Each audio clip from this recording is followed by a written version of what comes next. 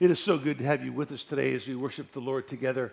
And today's going to be a little different than what I had planned or what Tim had planned or what anybody had planned today as we think about our prayer time and praying for the nation of Israel.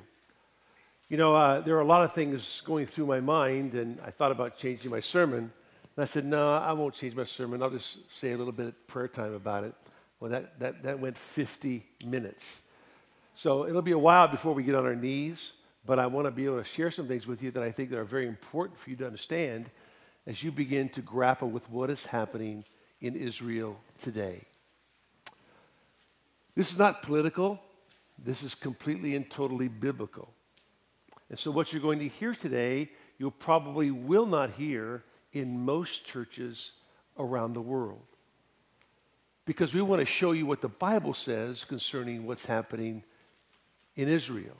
People will give you many reasons as to why and what's going on and that kind of stuff. But as I shared in the first service this morning, I just want you to understand that what is happening in Israel today has always happened in Israel. It's not new to today. It might be new to you or to me, or that's because of social media and how much information we are able to receive at our fingertips. But what is happening in Israel today has always happened in Israel.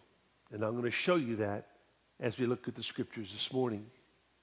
But you need to understand that there'll be many people who will tell you that, hey, you know what? This is a fulfillment of Matthew chapter 24, verse number 6, where there will be wars and rumors of wars. And the answer to that is no, it's not. Why? Well, simply because there's always been wars and rumors of wars. And so for Christ to say that in Matthew chapter 26, which was in conjunction with the Olivet Discourse, which Christ would take his men up on the Mount of Olives and begin to share with them the things that were going to happen at the end. What is the end of the age and what's that going to look like? And so Christ would inform them in terms of what was going to happen at the end of the age. And so he says that one of the characteristics is that there's going to be wars and rumors of wars. But the problem with that is that Matthew 24 parallels Revelation chapter 6. And in Revelation chapter 6, you have the four horsemen of the apocalypse. And you have the white horse who comes first, and you have the red horse, the black horse, and the pale horse. And of course, the white horse is the man of peace, because that's the Antichrist who comes and brings peace to Israel, signs a covenant treaty with Israel and makes peace with them. And then comes the red horse, and that is the horse of war, assassinations, death. That's the black horse, or black horse is famine, and the pale horse is death. So if you parallel Revelation chapter 6 alongside of Matthew 24, there's a unique parallel between the two because they're one and the same, speaking about the tribulational period. So in Matthew chapter 24, there are so many things that take place that did not happen in 70 AD, because there'll be some people who tell you, well, this was fulfilled in 70 AD. All those people are wrong. Just mark it down. They're all wrong. Why? Because in 70 AD, there weren't earthquakes and famines, and there wasn't wars and rumors of wars, and also there wasn't a nation rising against nation, as it says in Matthew 24. There are so many things that happen in the tribulation, that happen in the future, that did not take place in 70 AD. But for those who don't believe in the millennial reign of Christ upon the earth, they'll tell you that everything that takes place in Matthew 24 happened in 70 AD. They're wrong. I don't care what book you read, they're wrong. You say, well, that sounds pretty arrogant. Well, if you study the book of Revelation and you take the scriptures literally, you begin to realize what exactly is going to happen. Why? Because in Luke's account, in Luke 21, which is a parallel account to Matthew 24, Luke's account is of the Olivet Discourse in Luke 21, Matthew's is in Matthew chapter 24. He tells us that there will be trouble in Jerusalem, there'll be turmoil in Jerusalem until the times of the Gentiles have been fulfilled. So you can ask yourself the question, what are the times of the Gentiles? When do they begin? When will they end? That's very important to realize. So let me tell you, the times of the Gentiles began in Daniel chapter 1, verses 1 to 3. They began with Nebuchadnezzar in the destruction of Jerusalem. and taken Israel captive into Babylonian captivity. It will end when the Messiah returns. That is the times of the Gentiles. By definition, the times of the Gentiles are the times where there is no king of Israel on the throne in Jerusalem ruling over their people, Israel. That's the times of the Gentiles. It's the times where the sovereignty of God is seen clearly while man reigns supreme in Jerusalem. In other words, as long as the Gentiles reign supreme in Jerusalem, there'll be no king on the throne of Israel. That is the times of the Gentiles. And so, the simple question is, who is in charge of the Temple Mount in Jerusalem? Not Israel, the Palestinians. They are in charge of the Temple Mount, the most sacred place in all the earth, in Jerusalem. Why is that? How is that? How does that fit into what is happening in Israel today? So, we are in the times of the Gentiles. They have not yet been fulfilled. They will be when the Messiah returns, because when the Messiah returns, Israel will have a king on the throne in Jerusalem. So, what is this time and what is happening in Israel? Well, let me share with you several verses today. And I have a lot of verses to cover with you. And so bear with me. I have a lot of things in my mind. I thought about changing my sermon yesterday. I thought, no, I'm not going to do that. But then my prayer time became my sermon, because I have so many verses in my head that I want to share with you to help you understand what is happening in Israel. Remember in 1 Chronicles chapter 12, the men of Issachar. They were men of understanding the times, so they would be able to tell Israel what they should do. We need to understand the times so we can begin to understand what Israel should be doing. We should be able to understand what we should be doing. But we need to understand the times. But please note this, that the events of today do not interpret Scripture. Scripture interprets the events of today. The problem with people today is that the end of the world is coming. Jesus is right around the corner. This is the end times. And they get all up in arms about this. They have all this stuff about prophecy and all that kind of stuff. Relax. Take a deep breath. They had this with the war in Ukraine. What was happening with Russia coming against Ukraine? And, this is the end times. This is Ezekiel 38. It wasn't Ezekiel 38. It's not Ezekiel 38. That happens during the tribulation when Messiah is on the throne. Not Messiah, but the anti-Messiah is on the throne in Israel. But people get all up in arms. Just take a deep breath, relax, keep your finger in the text, and you'll be okay. That's so important. And so my job as your pastor is to help you how to understand how to keep your finger in the text so you know exactly what's happening as it relates to the future of Israel and what God has in store. So let me say this. What has happened in Israel has always happened in Israel. Let me show you. If you got your Bible, turn with me to Deuteronomy chapter 25. Deuteronomy chapter 25.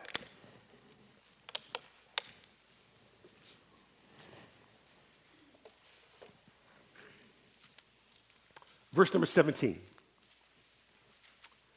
Remember what Amalek did to you along the way when you came out from Egypt, how he met you along the way and attacked among you all the stragglers at your rear when you were faint and weary, and he did not fear God. Question is, who was Amalek, and what did Amalek do? He attacked all those in the rear. Who are in the rear? The children, the wives, and the elderly. They attacked the weak. They attacked those in the back. See, what happens in Israel today has always happened to Israel. Therefore, it shall come about when the Lord your God has given you rest from all your surrounding enemies in the land which the Lord your God gives you as an inheritance to possess, You shall blot out the memory of Amalek from under heaven. You must not forget. Don't forget. You must blot out the memory of Amalek. In other words, you must rid Amalek of any possession in the promised land. Israel did not do that. In fact, Israel was at war with Amalek for years. When you go through the book of Judges, they're always at war with Amalek. And so, when you come to 1 Samuel chapter 30, David, king of Israel, has this to say. Verse number 1. Then it happened when David and his men came to Ziklag on the third day that the Amalekites had made a raid on the Negev and on Ziklag, and had overthrown Ziklag and burned it with fire. And they took captive the women and all who were in it, both small and great, without killing anyone, and carried them off and went their way. When David and his men came to the city, behold, it was burned with fire, and their wives and their sons and their daughters had been taken hostage, captive. What happens in Israel today has always happened in Israel. Then David and the people who were with him lifted their voices and wept until there was no strength in them to weep. Now David's two wives had been taken captive, Ahinoam, the Jezreelitess, and Abigail, the widow of Nabal the Carmelite. Moreover, David was greatly distressed because the people spoke of stoning him. For all the people were embittered, each one because of his sons and his daughters. But David strengthened himself in the Lord his God. The people were embittered. Why? Because God told Israel in the book of Deuteronomy, I want you to remember what Amalek did to you on your journey out of Egypt. And I want you to destroy them. Blot them out. Every man, every woman, every child, everything. Why? Because if you don't wipe out the children will grow up and become men, and they will come against you. You must wipe out the memory of Amalek forever. They did not do that. If Saul would have done it way back in 1 Samuel chapter 15, David would not have had to have faced it in 1 Samuel chapter 30. But Saul didn't. Remember, Samuel came to Saul and said, you got to go kill the Amalekites. And you got to get rid of King Agag, because he was the king of the Amalekites. So Samuel went to war with them, but he didn't kill everyone. In fact, he kept some of the livestock. He was supposed to kill all the sheep, all the livestock, everything. He didn't do that. Because he thought that some of the sheep he could offer for sacrifice to the Lord. And Samuel said, wait a minute, you can't do that because it's better to obey God than it is to offer sacrifices. You see, Saul, partial obedience is still disobedience. And therefore, you're wrong. And then there was the king, King Agag. Samuel was furious. Why did you kill the king? So Samuel went to Agag, took his sword, and sliced him and diced him into tiny pieces. Why? Because God said, wipe them out. Kill them all. But Saul didn't do that. Israel didn't do that. Remember when they were in battle in Exodus chapter 17? When Moses was on top of the mountain and Aaron and Hur had to hold up his arms so that he could hold the staff above his head. And when the staff was above his head, Joshua down in the valley was winning the battle. But when the staff began to be lowered, Amalek would rise up and begin to win the battle. So Aaron and Hur would come alongside of him and hold up his arms, and they would beseech the Lord in prayer, and God would do great things. And in the book of Exodus, 17th chapter, the 14th verse, it says this. Then the Lord said to Moses, write this in a book as a memorial and recite it to Joshua, that I will utterly blot out the memory of Amalek from under heaven. I'm going to blot out the memory of Amalek from under heaven. And Moses built an altar and named it, "The Lord is my banner." And he said, "The Lord has sworn, the Lord will have war against Amalek from generation to generation." You say, okay, who is Amalek? Turn me in your Bible to the book of Malachi. Malachi is the last book in the Old Testament. I had a friend of mine used to always call it the book of Malachi because he was the Italian prophet in the Old Testament. But it's Malachi. And in Malachi chapter 1, listen to the words of the Lord. The oracle of the word of the Lord to Israel through Malachi: "I have loved you, says the Lord, but you say, how have you loved us? Was not Esau Jacob's brother, declares the Lord? Yet I have loved Jacob, but I have hated Esau." What a statement. Do you know that that statement was never said to Jacob or Esau in the book of Genesis? But God makes it very clear that he loves Jacob and hates Esau. Well, why is that? Stay with me, and I'll tell you why. He says, "And I have made the mountains a desolation," his mountains a desolation, "and appointed his inheritance for the jackals of the wilderness. Though Edom says, we have been beaten down, but we will return and build up the ruins. Thus says the Lord of hosts, they may build, but I will tear down. And men will call them the wicked territory, and the people toward whom the Lord is indignant forever." So the Lord is at war with Amalek from generation to generation. He's told Israel to blot out the memory of Amalek forever. He says that Edom, Esau, he is indignant forever. That's a long time, right? Not for a while, it's forever. So when the eternal God says that he's indignant against Esau forever, that's forever. Turn me to the book of Ezekiel. Ezekiel chapter 35.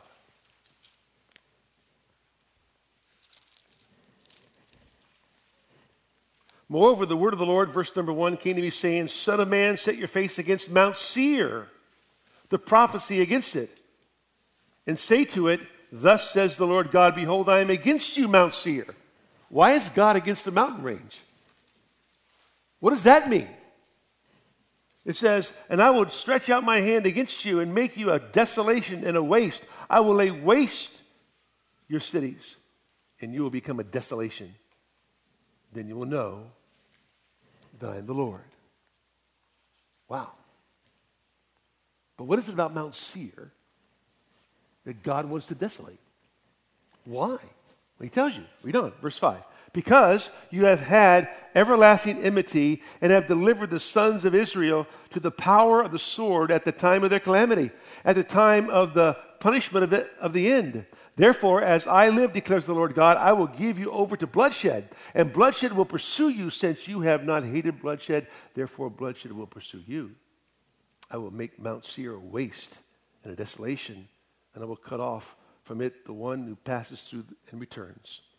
And I will fill its mountains with its slain on your hills and in your valleys, and in all your ravines those slain by the sword will fall. I will make you an everlasting desolation, and your cities will not be inhabited. Then you will know that I am the Lord."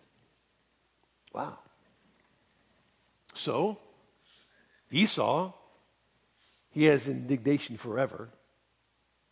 Amalek, he wants to wipe the memory of them from the face of the earth. And Mount Seir, well, he is committing them to everlasting desolation. Who is Amalek? Who is Edom? Who is Mount Seir? So he says in verse number 10, "Because you have said, these two nations and these two lands will be mine, and we will possess them," although the Lord was there. God said, you know what I'm going to do to you? I'm going to destroy you. You want to know why? Because you think there are two nations, and there's one. and you want to make those two yours. You think there are two lands, and there's only one. And you want to take those two lands and make them yours. You cannot do that because it is my land and not yours. But that's what you want to do.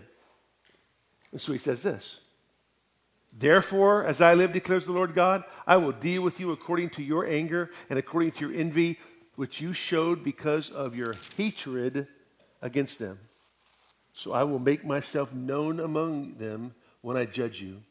Then you will know that I, the Lord, have heard all your revilings which you have spoken against the mountains of Israel, saying, they are laid desolate, they are given to us for food. And you have spoken arrogantly against me and have multiplied your words against me. I have heard it. Thus says the Lord God, as all the earth rejoices, I will make you a desolation. As you rejoiced over the inheritance of the house of Israel, because it was desolate, so I will do to you. You will be a desolation, O Mount Seir, and all Edom, all of it. Then they will know that I am the Lord. You reviled me. When you said there are two lands and they're mine, you reviled me. When you said there are two nations and they are mine, you reviled me. You spoke against me. Because I told Abraham way back that those who bless you, I will bless, and those who curse you, I will curse. Why? Because if they bless you, they bless me. If they curse you, they curse me. And by coming and saying that this land is my land and not your land, and we're going to make it our land, you revile against me. Therefore, he says, Mount Seir. There he says, O Edom, I will make you a desolation. I will destroy you. Because you cannot come against me. And when you come against my people Israel, you come against me. And that does not fly with the divine, eternal God of the universe. Very, very important. So why is there all this hatred for Israel? Why is there so much animosity against Israel? Why do people rise up and support the Palestinians? Why do people go all up in arms because Israel is going in and doing, by the way, what should have been done way back in the book of Joshua? But it wasn't. It should have been done by King Saul, but it wasn't. Israel should have accomplished this a long time ago. So what is Israel doing when they go into the Gaza Strip and they begin to destroy Hamas? Hamas, by the way, means violence. They're only doing what God commanded them to do centuries ago. They're just a little late at doing it. If Saul would have done it, they wouldn't be in this predicament today. If Israel would have done it, they wouldn't be in this predicament today. But they didn't do it. So what is happening in Israel today has always happened in Israel. Why is there so much hatred for Israel? Well, turn back with me, if you would, to Genesis chapter 25.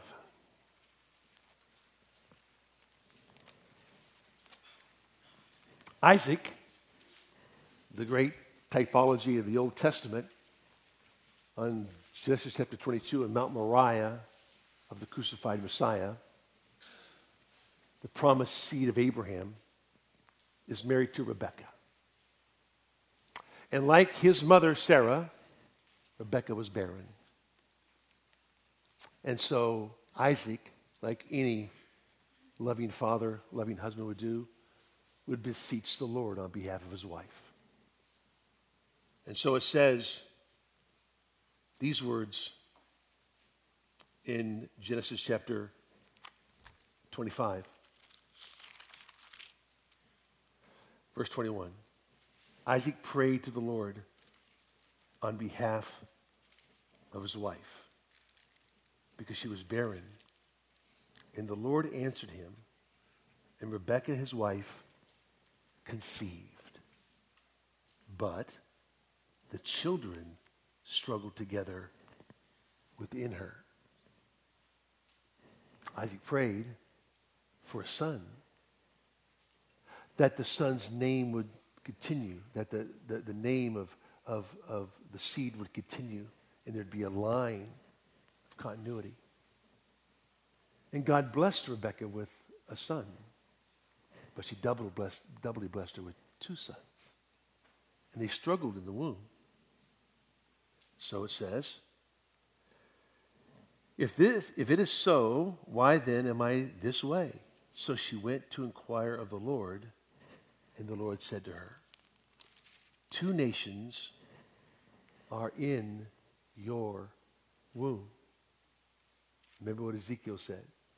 You have said, there are 2 nations, and they are mine. But they are not. There are 2 nations that are in your womb, and 2 peoples will be separated from your body. And one people will be stronger than the other, and the older shall serve the younger. Well, you know the story. She has 2 sons, one named Esau, one named Jacob. Esau is the firstborn. Jacob, literally, on the heels of the firstborn, came out after Esau. Old Testament custom says that the firstborn is the progenitor. He is the one who has the birthright and the blessing. But God said to Rebekah, I'm going to reverse that. I'm going to change that. The older will serve the younger and be stronger. And so God says, I'm going to change things around. This is called sovereign selection. It happens when God saves a person. It's God's choice. God does it. God's in charge. He's in charge of everything. Well, they were born, and Esau was a man of the flesh. He loved the things of the flesh. As the boys grew up, Esau was hungry one day, and he was so famished that Isaac came to him, or not Isaac, but Jacob came to him and said, you know what? I will give you my food if you give me your birthright. So Esau said, great deal. Birthright is yours. Give me the food. Why? Because Esau was a man of the flesh. He was a carnal man. Esau was the one who prized the things of the world more than the blessing of God. So when you hear the phrase, Jacob I have loved, Esau I have hated, why? Esau didn't prize the favor of God, the blessing of God. He prized the things of the world.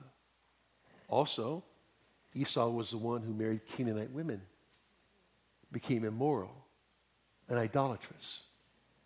So when God says, Jacob I have loved, Esau I have hated, God hates all those who do iniquity. He hates those who are committed to immorality and idolatry, and he hates those who are committed to the things of the world more than the blessing of God. Esau is that representation of the people of the world.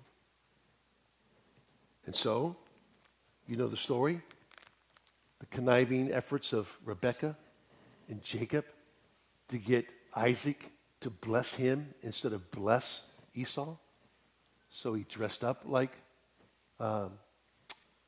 Esau, put hair all over him, made the stew, brought it into his father. His father couldn't see very well, and he blessed Jacob and not Esau. Esau lost the birthright. Esau lost the blessing. It was all Jacob's. Esau was not a happy camper, as you can imagine. So the Bible says these words in the book of Genesis, the 26th chapter.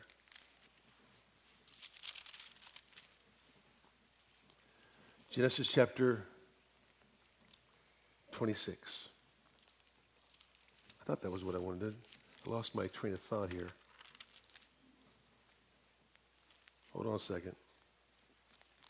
Told you I have all these verses in my mind. Genesis 27. I'm sorry. Verse number 41. So Esau bore a grudge against Jacob because the blessing with which his father had blessed him. Esau said to himself, the days of mourning for my father are near. then I will kill my brother Jacob. That statement right there tells you everything you need to know about what's happening in Israel. I will kill my brother Jacob. The Bible says in Genesis chapter 36, so Esau lived in the hill country of Seir, Mount Seir. Esau is Edom. These are the records of the generations of Esau, the father of the Edomites in the hill country of Seir. If you keep on reading, you realize that the grandson of Esau, the Edomite, is Amalek, the father of the Amalekites. Because the Amalekites are descendants of Esau, the Edomite. And God says, I will wipe Amalek from the face of the earth for what they did to my people Israel. And he tells Israel to blot out the memory of the name, but they did not. They did not. And so, King Agag became the king of the Amalekites. He was an Agite. And he led the nation of the Amalekites against Israel. Saul was supposed to kill him and his armies. He did not. And so, as the story goes, you begin to realize that what happens is that Israel is hated by all those who are the descendants of Esau, the Edomites. And they will always say in the back of the mind, I will kill Jacob. Jacob's name was changed to Israel. Why? Simply because God changed his name. And Israel means God will strive with you. Israel needs to understand that God will strive with them. And that's why Jacob was touched on his thigh, so he would limp for the rest of his life, realizing that he needed the Lord. And that limp was a constant reminder that he needed to depend upon the Lord for everything. So when Jacob's name was changed to Israel, he was reminded that God would strive for him, and that would be the mantra for Israel to this day. God will strive for us. That's why it's so important that they put their faith and trust in the Messiah of Israel and learn to believe in the Lord God of Israel. And so that's what happened. And so people have come against the people group of the Edomites, the Amalekites, and the Agites have come against Israel from the very beginning. Oh, by the way, when you come to the book of Esther, you have a man named Haman. Haman's father was an Agite. Esther chapter 3, verse number 1, a descendant of Esau. And Haman, of course, wanted to destroy the Jews. Mordecai would not bow down to Haman when he came to the city. Mordecai was furious. So he went to the king and said, he won't bow to me. The king says, what do you want to do? I want to kill him, and I want to kill all the Jews. The king said, okay, have at it. Why? Because he wants to exterminate the Jewish nation. Satan has always tried to exterminate the Jewish people. Why? Because they're God's people. There's great hatred for Israel because of Satan. And they don't even know it. But that's why they hate Israel so badly. And they come against Israel. And so from the very beginning of time, from the very beginning of the temptation in Genesis chapter 3, to the very end, till Jesus comes back again, there's a concerted effort to destroy Israel. So Haman, in his efforts to destroy Israel, his plan backfired, and he was hung on the gallows instead of Mordecai. Oh, by the way, the great-great-grandson of Haman, Herod the Great, who was king in Israel when Jesus was born. And what did Herod want to do? Herod wanted to destroy all the children 2 years and younger because there was another king that would rival his kingship. When the Magi came in and said, who was born king of the Jews? He's saying, wait a minute, there can't be another king here. I'm the king. I'm going to get rid of everybody 2 years and younger to make sure I slaughter everyone. Herod was an Idumean. What is an Idumean? An Idumean are that group of people that would flee Mount Seir, where Petra is, where the Edomites housed themselves, when the Nabateans came in and destroyed them in 350 BC. And they fled to southern Jordan, and they became the Idumeans. King Herod is a descendant of Esau, the Edomites, a great hatred for the Jewish people. So when you read in Revelation chapter 12 that the dragon was over the place where the child was born, right, wanting to destroy and devour the child, Herod was used by Satan to devour the child, but he could not succeed. There is a severe hatred for Israel that's always been in place since the birth of Israel, way back with Abraham in Genesis chapter 12. And will continue until the Messiah comes again. So what you have today is a Palestinian people that are all the descendants of Esau, who completely hate and want to destroy all of Israel. You remember the name Yasser Arafat?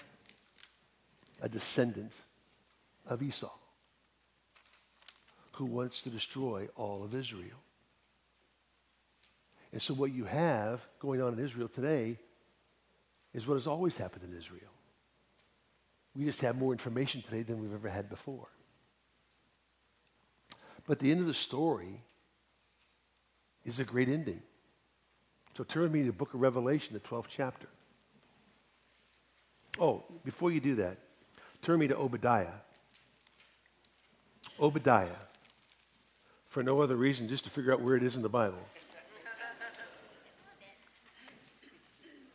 The book of Obadiah. Story about the prophecy of the destruction of Edom, the Edomites, the descendants of Esau, which would happen 300 years later after the prophecy. And it happened when the Nabateans came in and destroyed the city of Petra, and they fled to Idumea. In 105 AD, Rome would come in and destroy the Nabateans. The Bible says in verse number 1, the vision of Obadiah, thus says the Lord God concerning Edom, which means, by the way, red. We have heard a report from the Lord, and an envoy has been sent among the nations, saying, arise, and let us go against her for battle. Behold, I will make you small among the nations. You are greatly despised. The arrogance of your heart has deceived you, you who live in the clefts of the rock. Petra is called the rose-red city of the rock. Why? Because the stone there is a rose-colored red. Edom's name means red. And the Edomites fled to Mount Seir. It's in the mountain range of Mount Seir. And so he says, you've hid yourselves in the cleft of the rock, and your arrogance of your heart has deceived you, thinking you cannot be defeated. Now, if you've been to Petra, you realize that the seek that leads in is about a mile long. Some of it sometimes is about as wide as my arms, a little bit longer than this, about 7 to 8 feet. Some of it's bigger than that on the way in. But it's a very secluded place. The cliffs are 500 to 600 feet high. So trying to get into Petra would be almost impossible. It was an impregnable city. But the Nabateans were able to conquer the Edomites. But because of their arrogance, they believed that they could not be defeated. In the loftiness of your dwelling place, you say in your heart, who will bring me down to earth? Though you build high like the eagle, though you set your nest among the stars, from there I will bring you down, declares the Lord. It's historical as well as prophetical, the book of Obadiah. Yes, they were brought down. Yes, they were destroyed. Yes, they were scattered. But they still exist today. Listen to verse number 10. Because of your violence to your brother Jacob. Your violence to your brother Jacob. The descendants of Esau hate the descendants of Jacob, the descendants of Israel. They hate them. Because of your violence toward your brother Jacob, you will be covered with shame and you will be cut off forever. Forever. Look what it says in verse number 18. Verse 15 begins the day of the Lord, the day in which the Lord intervenes during the tribulational period. Verse number 18, then the house of Jacob will be a fire and the house of Joseph a flame, but the house of Esau will be a stubble, and they will set them on fire and consume them, so that there will be no survivor in the house of Esau, for the Lord has spoken. The Lord says, you will be destroyed, you will be scattered, and they were. But prophetically, they will be destroyed forever. Because God said so. But there's good news. Turn now to Revelation chapter 12. Revelation chapter 12 is that one chapter in the Bible that gives you the history of Israel. From verse 1 all the way down to verse number 17. And in short, it's a summation of Israel. When you come to Revelation chapter 11 and the seventh trumpet sounds, there are going to be 7 bowls that flow out of 7 trumpets, and they happen in succession. So what the Spirit of God does is go back in time to fill in the blanks that all that has taken place up to that point. That's why Revelation 12 is there. That's why Revelation 13 about the rise of the Antichrist is there, to show you how he rises to power before he goes on further to the Revelation 16 with the bowl judgments that are poured out. And in Revelation chapter 12, verse number 13, it says, and when the dragon saw that he was thrown down to the earth, the dragon is Satan. You say, wait a minute. When was the dragon thrown down to the earth? I thought he was thrown down way back before Genesis chapter 3. Please understand, he was thrown down morally, not geographically. Why? Because, read the book of Job. Satan has to be in heaven. He is the accuser of the brethren day and night. Revelation 12, verse number 10. That's where he has to be to accuse the brethren in heaven. And he has access to the throne because he has to be able to be accountable to the Lord God of Israel. That's why in Job he has to go to present himself before the throne of God because he's accountable to God. Satan can't just do what he wants to do. He has to get permission. I mean, how powerful can you be if you have to get permission? Think about it that way. He has to ask God if he can do something. He just can't go out and do it. He has to ask for permission. So now he's thrown out geographically. Why is he thrown out geographically? Because the church, when the church goes to heaven, you can't accuse the brethren anymore. So his job is over. No longer is there any need for him to be there. So he's cast down to the earth. He persecutes the woman. Whose woman? Israel. Who gave birth to the child, the male child. Who's the male child? The Messiah. But the 2 wings of the great eagle were given to the woman, Israel, so she could fly into the wilderness to her place, where she was nourished for a time and times and half a time from the presence of the serpent. Wow. What are the great wings of an eagle? An airplane? I don't know. Bible didn't really tell us. But where do they go? There's a place prepared for Israel. There's a place prepared for Israel. And they go to the wilderness. But John never tells us what the wilderness is. He never explains to us where the wilderness is or what the wilderness is. That's because he knows already. And so does every Jew. And if you're a master of the Old Testament, you realize that the wilderness is always Edom and Moab. Always. So wherever the place is that's prepared for Israel It's in Edom. It's in the wilderness. And God will nourish her there for a time, times, and half a time, for 3.5 years. That's the latter half of the tribulation, from the presence of the serpent. And the serpent poured water like a river out of his mouth after the woman, so that he might cause her to be swept away with the flood. But the earth helped the woman, and the earth opened its mouth and drank up the river which the dragon poured out of his mouth. Most believe that's an army that comes after Israel, but there's an earthquake, it opens up the earth, and the army is swallowed. So the dragon, who is Satan, was enraged with the woman and went off to make war with the rest of her children who keep the commandments of God and hold to the testimony of Jesus. We can't kill Israel. He stopped. So he goes after everybody else who loves Jesus, who keeps the commandments of God. Those are other people who are not Jewish, or Gentiles who are committed to Christ and give their life to Christ during the tribulation. Because the 144,000 who witness, and because the angel flies around in heaven, and because the two witnesses, one like Enoch and one like Elijah. So they give their life to Christ, and so he goes after them to persecute them. What's the good news? Where do they flee? Some believe it's Petra, because it's a 25 square mile facility that could house thousands of Jewish people. Maybe it is, maybe it's not. But it's somewhere in that vicinity.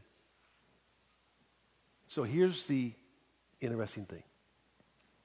When Jesus returns, after the battle of the great war of God, which I'll talk to you about in a second, when he returns, there's a judgment. It's called the sheep-goat judgment. It's recorded in Matthew 25.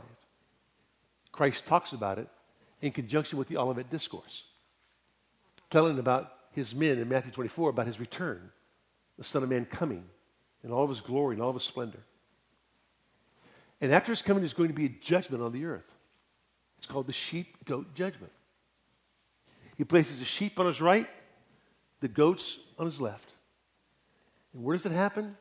It happens in the valley of decision, the valley of Jehoshaphat, the Kidron Valley. It's the valley that separates the Mount of Olives from the city of Jerusalem.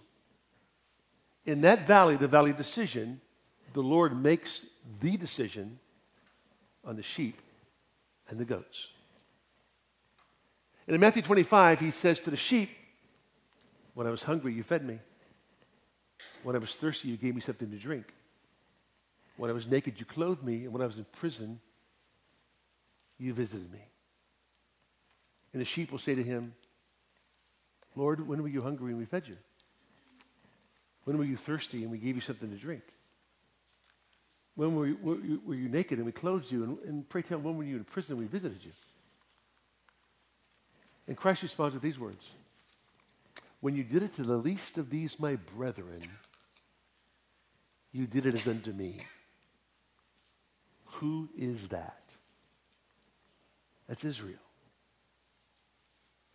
When you did it unto my people, the least of these, my brethren, you did it as unto me. Remember what he told Mount Seir, who is Edom, the descendants of Esau, who is Amalek, Agag, Haman, and everyone else who's come against Israel? He says, you say there are two nations, there are two lands, and they're yours. They're not, they're mine.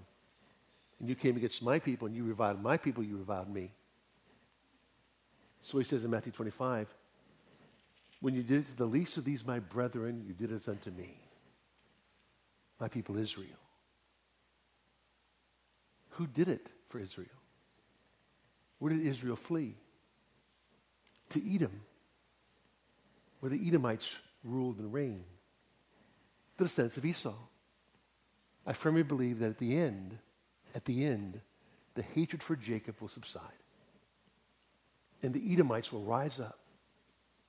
And they will reach out to Israel to feed them when they're hungry, to clothe them when they're naked, to give them something to drink when they are thirsty, because when they're in prison, they are visited by the descendants of Edom. Because I firmly believe that why God will destroy the nation there are people of the nation that will be saved. There will be people that will give their lives to the Messiah because God can save anybody at any time, anywhere. And I believe that the sheep are the Edomites, mostly. They're Gentiles as well, but they are mostly Edomites, descendants of Esau, who are left and do something to take care of God's people, Israel. And God saves them. And they enter into the kingdom with the nation of Israel itself. Now, turn with me in your Bible to Isaiah 63. And we'll close with this one. Isaiah chapter 63.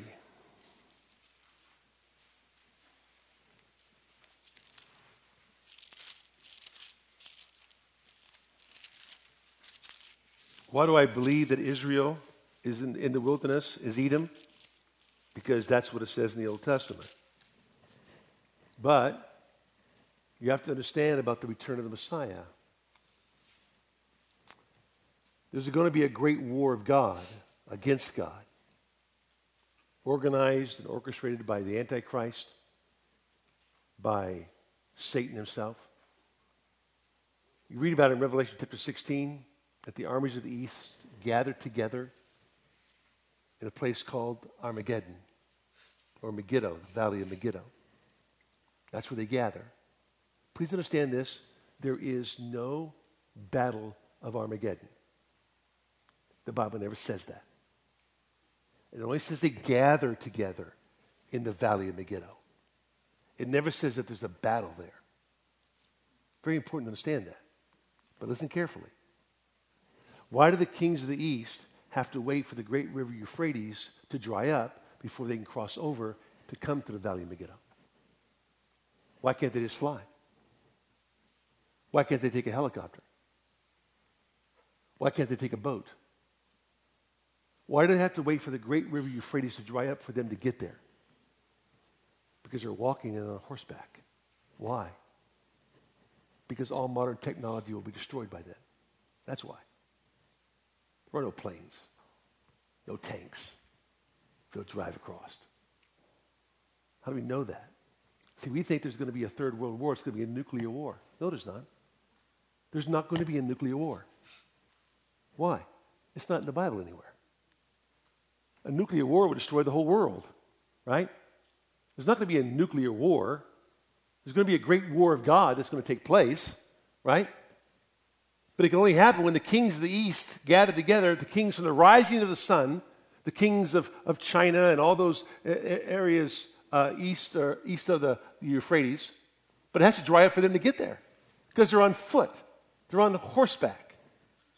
They gather together in the valley of Megiddo, and they make their way down to where Israel is, in the wilderness. Because if Satan believes he can destroy Israel, there's no reason for the Messiah to come back. Why? The times of the Gentiles are the times in which the Gentiles rule in Jerusalem, and there's no king on Israel's throne. Well, if he destroys all of Israel, there's no reason for the king to come back because there's nobody to rule. So he'll seek to destroy all of Israel. But he can't, because God protects them. And so, it says in verse 1 of chapter 63, Isaiah has a vision. Who is this who comes from Edom? Edom? With garments of glowing colors from Bozrah. What is that? Bozrah is the ancient capital of Edom. 25 miles from Petra. Bozrah was known for the dyeing of colors. And so, Isaiah sees this person coming with the colors of Bozrah. The one who is majestic in his apparel, marching in the greatness of his strength. It is I who speak in righteousness, mighty to save. Well, why is your apparel red? And your garments like the one who treads in the winepress. I have trodden the wine trough alone. And from the peoples there was no man with me. I also trod them in my anger and trampled them in my wrath. and their lifeblood was sprinkled on my garments. And I stained all my raiment, for the day of vengeance was in my heart, and my year of redemption has come. The Messiah returns. When the Messiah returns, he returns to Bozrah. It's the battle of Bozrah, not the battle of Armageddon. The Bible tells us in Revelation chapter 14 that the blood will flow for 200 miles up to the horse's bridle. Do you know how far it is from the valley of Megiddo to Bozrah? 198 miles. So, the blood will flow for 200 miles. The Bible says 1,600 stadia, which is for 200 miles. And so what happens then is that the Messiah returns. His garments are stained because the battle has already begun. He's tread the winepress alone. So when Isaiah sees him, he's coming from Bozrah. He's not coming from the valley of Megiddo. He's coming from Bozrah. His garments are already stained red with blood because the battle is already, basically, it's over. He speaks the word and it's done. He treads the winepress alone. So when the king returns, he returns to Edom because that's where Israel will be, because that's where they would have fled to. And therefore, when the king returns, he comes to set up his kingdom and to rule and reign forever and ever. What is happening in Israel today is nothing new to Israel. It's always happened to Israel and will continue until the times of the Gentiles is over. But in the meantime, God is still their protector. God is still their provider. He is still their Messiah. One day, according to Zechariah chapter 13, all Israel will be saved. Does that mean that every Jew will be saved? No. Because he will purge out 2/3 of them. They will die. And a third will remain during the tribulation. And that third who remains is the all of Revelation 11 when it says all Israel will be saved. All who remain will be saved. They will look on him whom they have pierced. They will mourn for him like an only child. And they will be cleansed. That time is coming for Israel, for the world. But for us, it's important for us to realize that what is happening in Israel today is all designed and planned by the Almighty God of the universe, who has it all under control, who's working out the counsel of his will in his own way. We sit back, and what do? We pray for the peace of Jerusalem. Because in praying for the peace of Jerusalem, we're praying for the Prince of Peace to come. So that's our prayer time this morning. So if you're able, join me on your knees as we approach the throne of grace.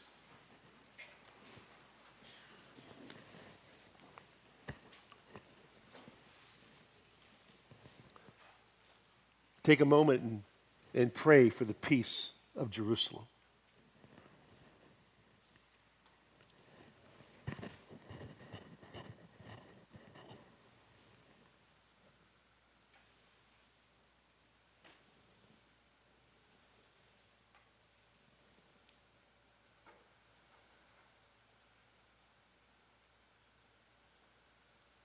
Lord God, we thank you for this day. I pray, Father, that the things that we shared this morning would help us understand more of what's going on. So many verses, so much history. Forgive me, Lord, if I didn't do it clear enough. Just trying to present to your people the truth of your word and the future that you have in control. Pray, Father, that we would be a people who pray for the peace of Jerusalem. That we would just reach out and ask for you to come again and bring the peace that is the true peace. I'm not talking about a treaty. I'm not talking about the covenant they signed with the Antichrist. That's going to be nothing but disasters for them. I'm talking about true peace because they embraced Christ as their Messiah. So we pray for the salvation of Jewish people, salvation of Edomites, the Palestinians, those who have violently come against Israel. Those people need to know the Lord. We can come against them and speak against them, but Lord, you take no pleasure in the death of the wicked. So we ask that you would save those whom you will, and that the gospel will be preached so many will believe that Jesus Christ is King of Kings and Lord of Lords. In Jesus' name, amen.